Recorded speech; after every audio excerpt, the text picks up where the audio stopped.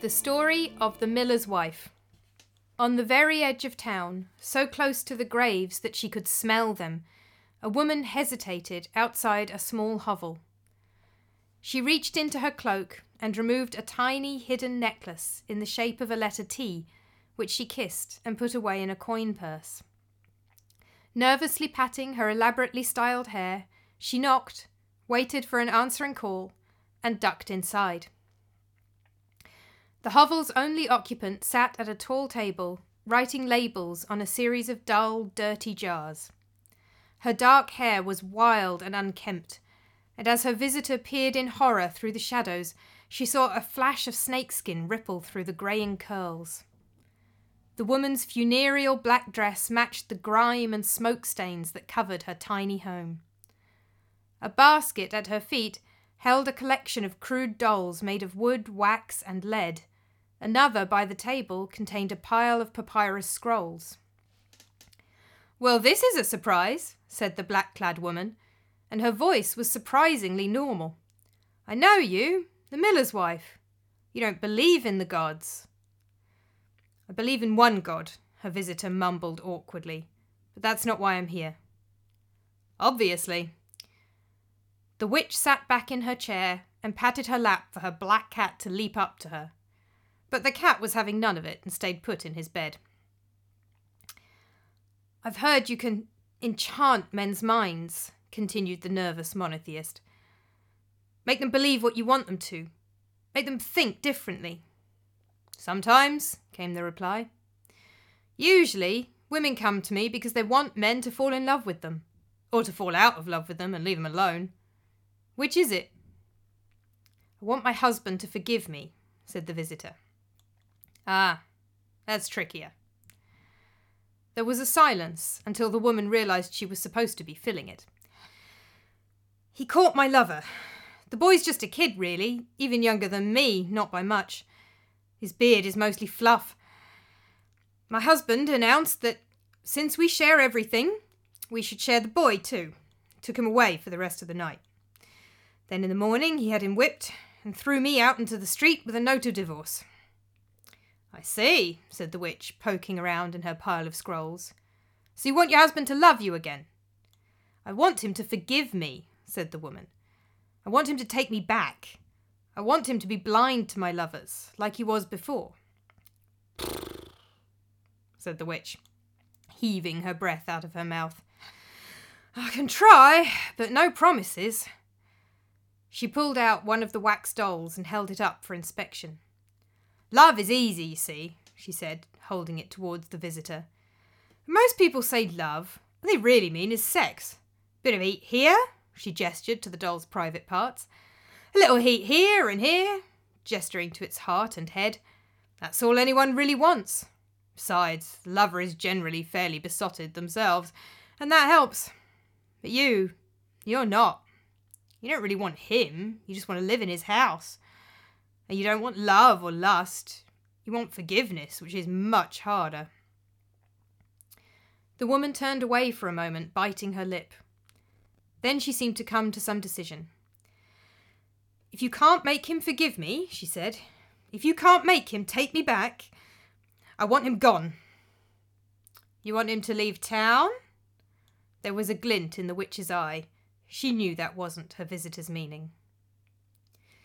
"I want him dead," the woman replied. "Now that," said the witch with a smile, "I can do."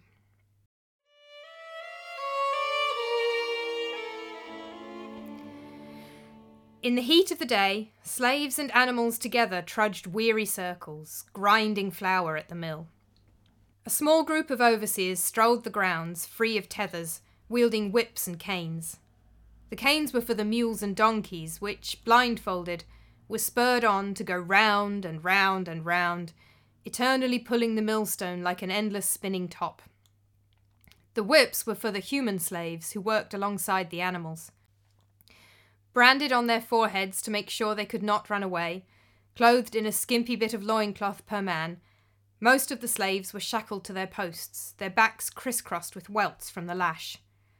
A layer of fine white flour had settled onto the sweat on their skin, giving them an eerie and otherworldly appearance. They did not speak, they barely breathed. A moment's hesitation and the lash came down again, even more easily than the cane was put to the animals. The animals were worth more. Lucius, the house slave, scurried across the grounds of the mill with a note for his master. He was nervous. The message was yet another plea for mercy from the mistress. He shuddered as he passed close to an overseer in the act of raising his whip to strike one of the mill slaves. Lucius paused to take a breath a few feet away from where the miller sat at a high table going over his accounts. A stir and the unusual sound of the slaves' voices raised to a low murmur made both of them look up towards the gate. A woman had walked into the mill. Not the mistress. This was a woman none present had ever seen before. And nor did they want to again, for the woman was clearly in a state of intense distress. Like a defendant in court who wants to arouse the sympathy of the jury by making themselves look as tired, stressed, and pathetic as possible, she appeared in an appallingly dishevelled state. But she seemed to have gone too far for even the most easily moved jury to be able to stand to look at her. She was barefoot and half-clothed in rags. Skin more unnaturally white than the slaves' flower-coated bodies showed through what was left of her dress.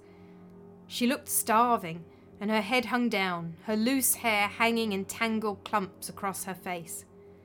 What could be seen of her expression was unutterably, unbearably sad, as if nothing in the world could ever be right again.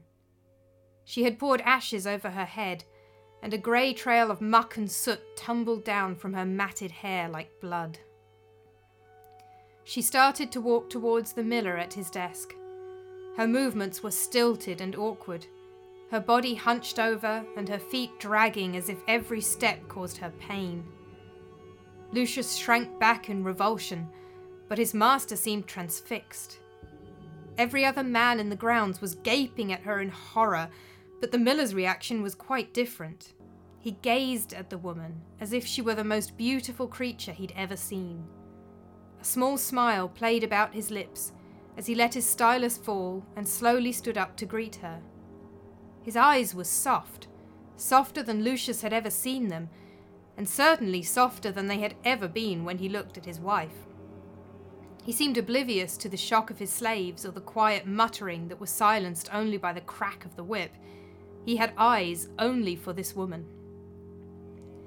Finally, the woman finished making her slow, limping way over to the miller.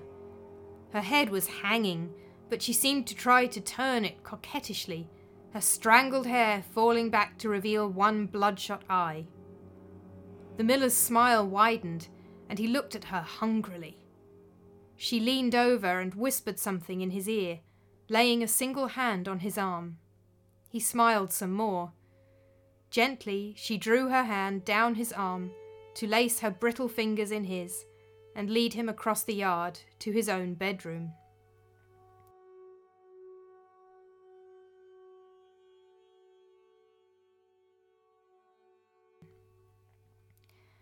After a moment or two of silence, the overseers cracked their whips once more, and the endless grinding work of the mill began again. Lucius, his message undelivered, paused a moment before scurrying away, out of the range of the lash. Several times that afternoon, Lucius tried to return to deliver the message to his master, but every time he was told the same thing. The master had not yet emerged from his bedroom, and nor had the mysterious woman. As evening fell and the heat of the summer day finally shifted from fiery sun's rays to the close warmth of the darkness, Lucius returned once more, to find the yard half deserted.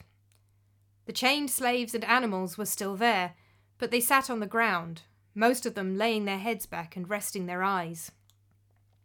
Lucius followed the sounds of men arguing and something banging to the master's bedroom, where he found the overseers huddled around the doorway.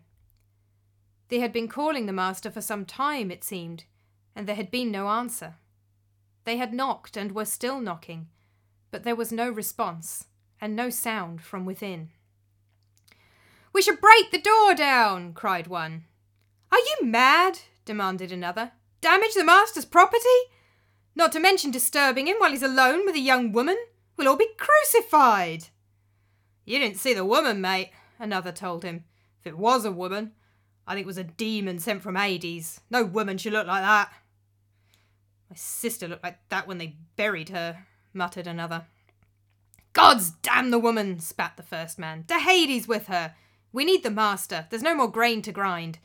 And if you think he'll be happy about us just stopping work and downing tools, you've got another think coming.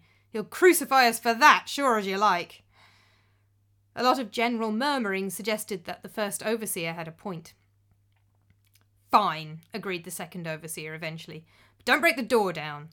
Don't damage property any more than you have to. Break the hinges if you must, but leave the door intact. Lucius leant forward to help two of the overseers to pry the door hinges apart and lift the door itself free of them. That meant he got a full, clear view of what lay on the other side of the door. The miller hung from a beam in the roof, dead. He had obviously been dead for hours, and a slight smell had started to rise from his body in the heat. The strange woman was nowhere to be seen. Immediately the overseers began to wail and beat their chests in a show of grief. Perhaps for them the grief was real. They had a cushy position in the mill, might not be so lucky with the new master. Lucius backed away and brought the news to the shackled slaves sitting in the flour dust outside. They simply looked at him once and closed their eyes again. Not one of them dared to allow a glimmer of hope that their next master might be better. The sticky heat of the summer evening closing in, the overseers ordered the chained slaves to dig a grave quickly and buried the miller with little ceremony. Lucius went to bed, the wife's letter still in his pouch.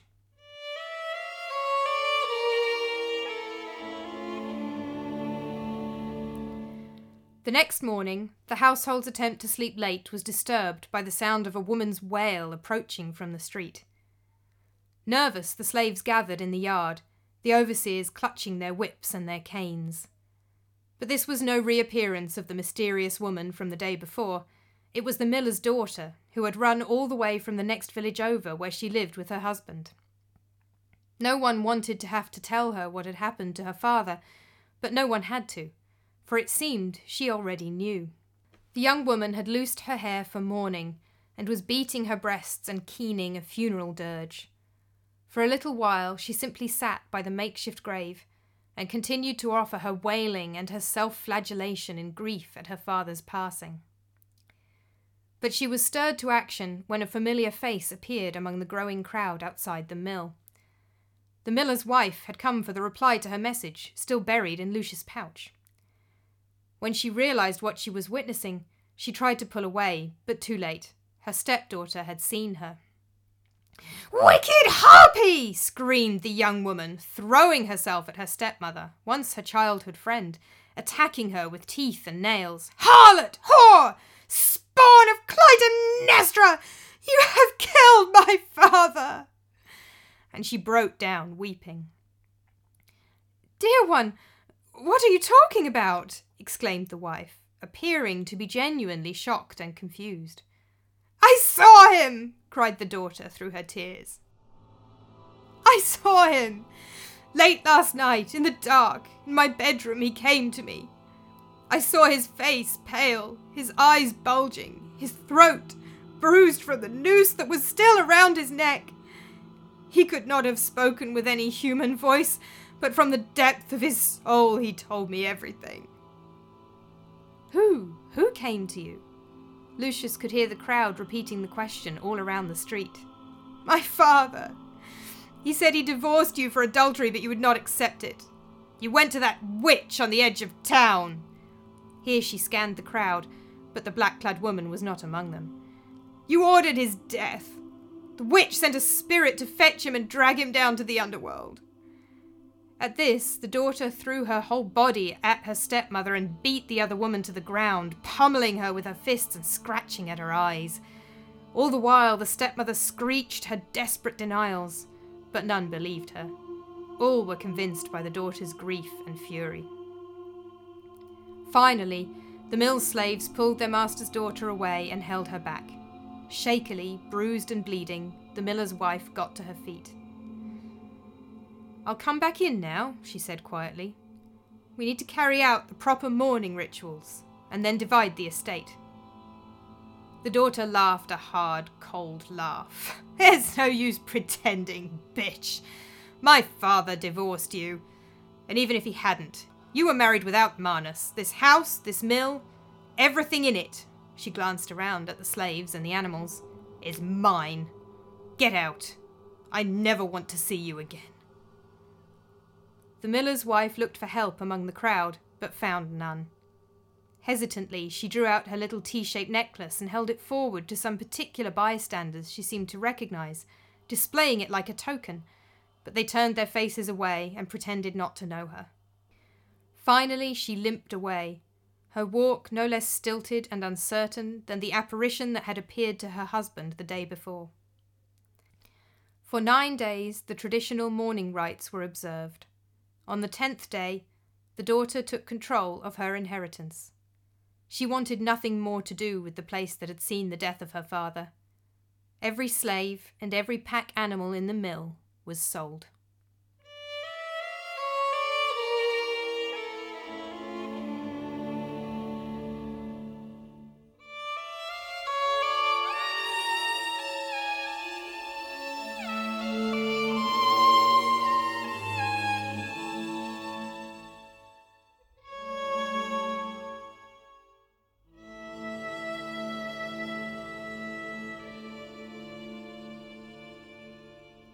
I hope you all enjoyed the story. The text I've taken it from is one of my favourite ancient texts. It's a novel called Metamorphoses by Apuleius of Medauros. In English translations, the novel is sometimes called The Golden Ass. That's because the Roman poet Ovid wrote a long epic poem called Metamorphoses. So, to try and avoid mixing them up, historians often refer to Apuleius' novel as The Golden Ass. I prefer using the title Metamorphoses. For one thing, I've read them both and I much prefer Apuleius' to Ovid's, but my dislike of Ovid is probably a subject for another time. I love Apuleius. He's one of my favourite ancient authors. He was from North Africa, which was a Roman province. He was from Medauros in modern Tunisia. He was educated in Greece and he travelled widely. He wrote many, many more texts than we actually have. As with most ancient authors, we know that he wrote so many things that simply haven't survived. What we do have from him, we have some philosophical texts called the Florida, and a text on the god of Socrates. We have the novel, The Golden Ass, or Metamorphoses. And we also have a fascinating text called the Apologia. The Apologia is Apuleius' defence. He was put on trial for witchcraft. He had married the mother of a friend of his who was a little bit older than him, and that's very unusual. One of the things that I refer to sort of obliquely in the story is that Roman men tended to marry much younger women. Men would marry for the first time at the age of 28, 29, 30, thereabouts. Women would get married between 12 and 15. Women also, of course, might die in childbirth, so a Roman man might then marry another young woman at an even older age. And that's why in my story, the stepmother and the stepdaughter are childhood friends. They're about the same age. This is why, of course, stepmothers are so common. So Apuleius' marriage to an older woman was quite unusual. There were also 2 different types of marriage in ancient Rome, in the Roman world, and that's something I refer to right at the end of the story as well. You could get married with Manus, in Manu or cum Manu. That means the bride passes over into the Manus of her husband. Manus literally means hand. In this context, it also means kind of power, it means responsibility. So if you're married with Manus, the bride's property goes to the husband as a dowry, and she moves under his patria potestas. That's the power of the father. The Roman father had power of pretty much life and death over his whole household. Sons could be emancipated to go and start their own household, but women couldn't. A woman who marries her husband with Manus moves into his household and comes under his power, and she then inherits his estate equally with the children. However, you could also get married without Manus, sine Manu. In this case, the bride remains under the manus of her father and his patria potestas. So rather than being completely under the control of her husband, her father is the one with ultimate power over the wife in this case. If she does something wrong, the husband can send her back to the father, but the husband does not have the right to do whatever he wants with her. And in this case, if her father dies, she becomes the owner of her own property. She needs a tutor, a male, to sign off on things for important transactions. But she is essentially in control, especially if she has a sympathetic tutor. And her parents and siblings inherit when she dies. She could make a will to leave her property to her children, but the tutor would have to sign off on it. Now, we don't know for sure what type of marriage Apuleius and his wife Pudentilla had, but whatever it was going to result in her fortune that she had because her father and first husband had both died. Her fortune was going to go originally to her children, Apuleius' friend and his siblings, and then after her marriage, it went to Apuleius instead. So basically, the in-laws don't seem to have been too happy, and they accused Apuleius of using witchcraft to make her fall in love with him. They said she hadn't really liked him when they first met, and that he had used black magic and witchcraft to get her to love him, to get her to marry him, in order to get his hands on her money. I'm sure I'll probably do a blog or a talk or something about the Apologia another time, because it is absolutely fascinating. A few scholars have argued that it's fiction, that it's first-person fiction rather than a real court case. But to be honest, I don't see any real need to think that. Magic was a capital offence in ancient Rome. There were people who claimed to be practicing magicians, and we know that because we have the scrolls and the spells. We have plenty of material culture evidence of, now imagine I put inverted commas around the word real witchcraft. Certainly people who really claim to be witches. We know those people existed. And certainly what Apuleius tells us about himself in the Apologia seems to match an entirely plausible life story, and seems to tie in with the themes of the novel. So the Metamorphoses, where I've taken this story from, most certainly is fiction. It is a novel in which the lead character, Lucius, is staying in Greece with somebody he doesn't know very well, and the man's wife is a witch, and he sees her turn herself into a bird. Lucius is having an affair with one of the slave girls and persuades the slave girl to try to turn him into a bird, but it goes wrong, and she accidentally turns him into a donkey instead. He knows that in order to turn back into a man, he needs to eat roses, but before he's able to eat any roses, he gets stolen by bandits. And then a series of misadventures follows. He's kept by the bandits for a while, he's sold on to various different people. It's very complicated. The novel is pretty much put together from a whole bunch of different stories. There's lots of different bits and pieces of folklore, there's mythology, there's philosophical discussions. The basic structure is based on an older story about a man who gets turned into a donkey, and we have another much shorter version of it by the satirist Lucian. But Apuleius has massively expanded on it, and he's basically thrown all sorts of different things together into this story. It then culminates in a conversion story where Lucius the donkey falls asleep on a beach praying to whoever is listening to help him, and he is saved by the goddess Isis, who tells him where to find some roses at a procession in her honour the next day. He then converts to the mystery cult of Isis. Now, conversion in the ancient world does not require giving up the state gods and the traditional gods. You just add another religion. We know from the Apologia that Apuleius himself was initiated into several mystery cults because he tells us so. So, the cult of Isis was one of the biggest, most popular mystery cults in the ancient world, in the Roman world. And historians have wept blood trying to work out whether this is meant to be a serious ending to the novel, where Apuleius is encouraging people to join the cult of Isis, or whether it's all a big joke. He's actually making fun of people who join this cult, and particularly the amount of money they end up paying to the cult in order to join it. And that's something that I've written about in my book, Dreams and Dreaming in the Roman Empire, and it's something that I've talked about elsewhere as well. So this story is taken from a fair way into the novel. Lucius the donkey has been sold to a miller, a very unpleasant miller with an even more unpleasant wife. So when I rewrote this, I did a few things to adapt it, change it. I took some bits out, I put some bits in.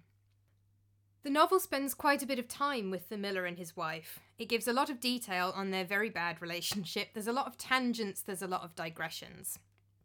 Some of them were completely irrelevant to the ghost story part. Others I left out because they were really, honestly, just unpleasant. I love a good ghost story, but there's a good ghost story and then there's just nastiness. So the incident with the wife's young lover, where the miller takes him away for the evening and says they have to share him before whipping him in the morning, I had that briefly summarised rather than writing it in detail as it was in the novel. I have also added some bits. The scene with the witch is added. I've based the characterisation of the witch on a compilation of different ancient poems and bits of literature featuring witches.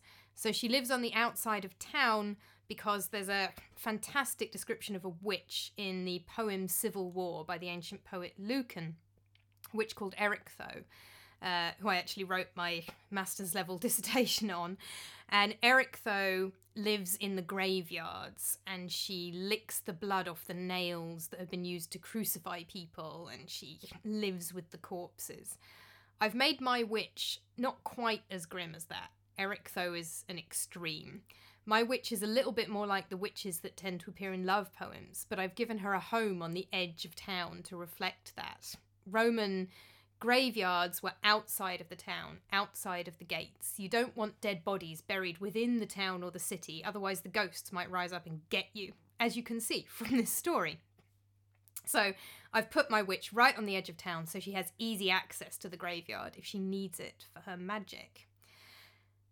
I've also made Lucius the donkey into Lucius the human slave. Because I was rewriting this as a freestanding short story and not part of a longer novel, I didn't really want to get into why I was telling it from the point of view of a donkey. So that's why I've made him a human slave rather than a donkey. But I've kept the name, and I've kept him as the only named character as he is in the original story.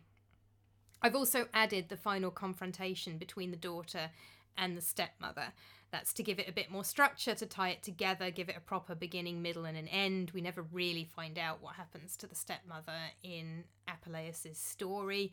So to give it a dramatic finale, I've added the stepmother to that scene, although the scene with the daughter is in the original. One of the striking things about the way Apuleius tells this story is when he describes the miller and the mill, he gives a paragraph over to a description of the human slaves in the mill, and he talks about how incredibly unpleasant it is and how the slaves are being very, very badly treated. Nobody in the Roman world ever campaigned for the abolition of slavery. Slavery was simply part of their world and they accepted it as part of how the world works.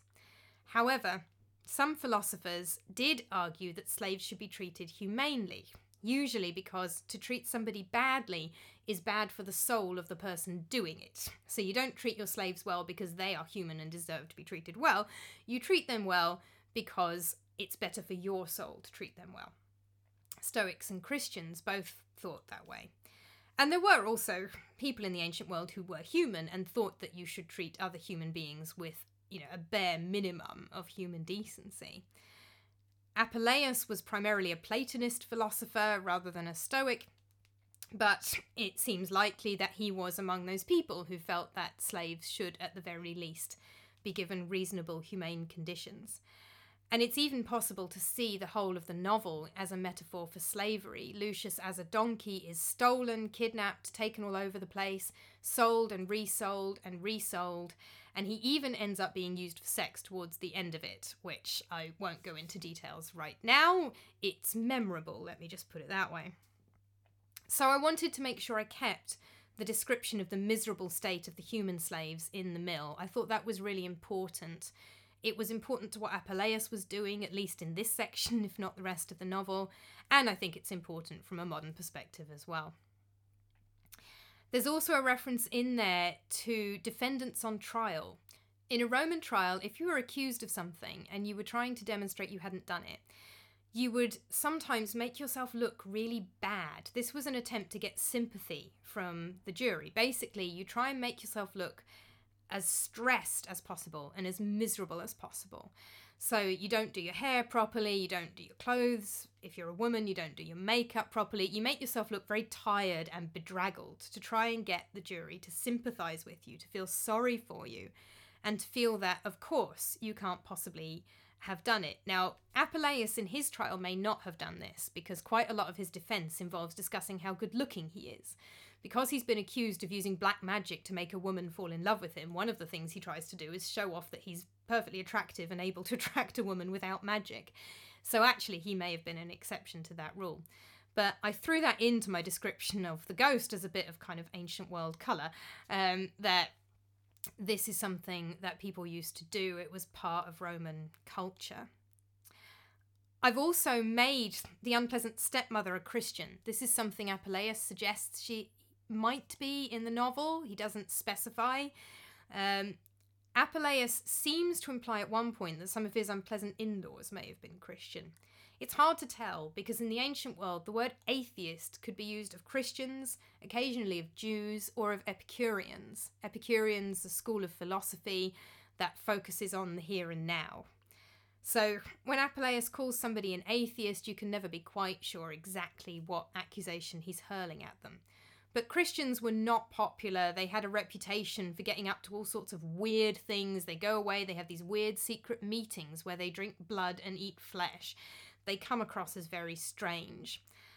And in the Metamorphoses, Apuleius hints that maybe this deeply unpleasant woman, he describes how horrible she is in much more detail than I have, because I was focusing on the ghost story part. But he implies she might have been a Christian. So I have obviously adapted that and made her much more firmly a Christian. The T-shaped necklace is, of course, an early form of the Christian cross. And Roman crosses, when they crucified people, often would look more like a T than the kind of more familiar symbol that we're used to now. So whether this story has any connection with afterlife belief, ghost belief, things like that is hard to say. It's probably an adaptation of a common ghost story. As I mentioned, the novel has all sorts of bits and pieces, folklore, myth, philosophy. Apuleius has drawn on a whole bunch of sources. He himself was almost certainly religious. We know that from the Apologia. His animosity to Christians is certainly genuine. On the other hand, the protagonist of his novel gets turned into a donkey, and whatever he may have been accused of doing, I don't think Apuleius ever thought it was really possible for a man to turn into a bird or a donkey. So the story doesn't necessarily indicate belief in ghosts any more than it indicates belief that you could turn into an animal. An earlier version of the story, as I mentioned, was written by Lucian of Samosata, who definitely doesn't believe in ghosts or an afterlife. He's a satirist. He writes loads of satire going on and on and on about how unlikely the afterlife is in general. So just because the story is in a novel certainly doesn't mean anybody really believed it might happen. On the other hand, if it is a common ghost story, if it's something people are sharing that Apuleius has adapted, it might indicate some level of collective cultural belief in ghosts. It might mean that within what we might call the cultural imagination, the kind of shared ideas that people in that particular place and time have, it may have been thought possible that not only did ghosts exist, but interestingly, that they might be violent or dangerous.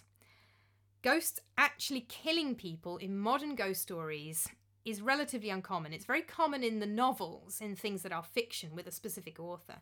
But if we're looking at ghost stories shared by people because they're meant to be true, ghosts actually killing people is fairly rare. It's slightly more common in ancient ones, although not by much. But that may indicate that in the ancient world, ghosts were thought to be maybe potentially genuinely violent in a way that is less common now.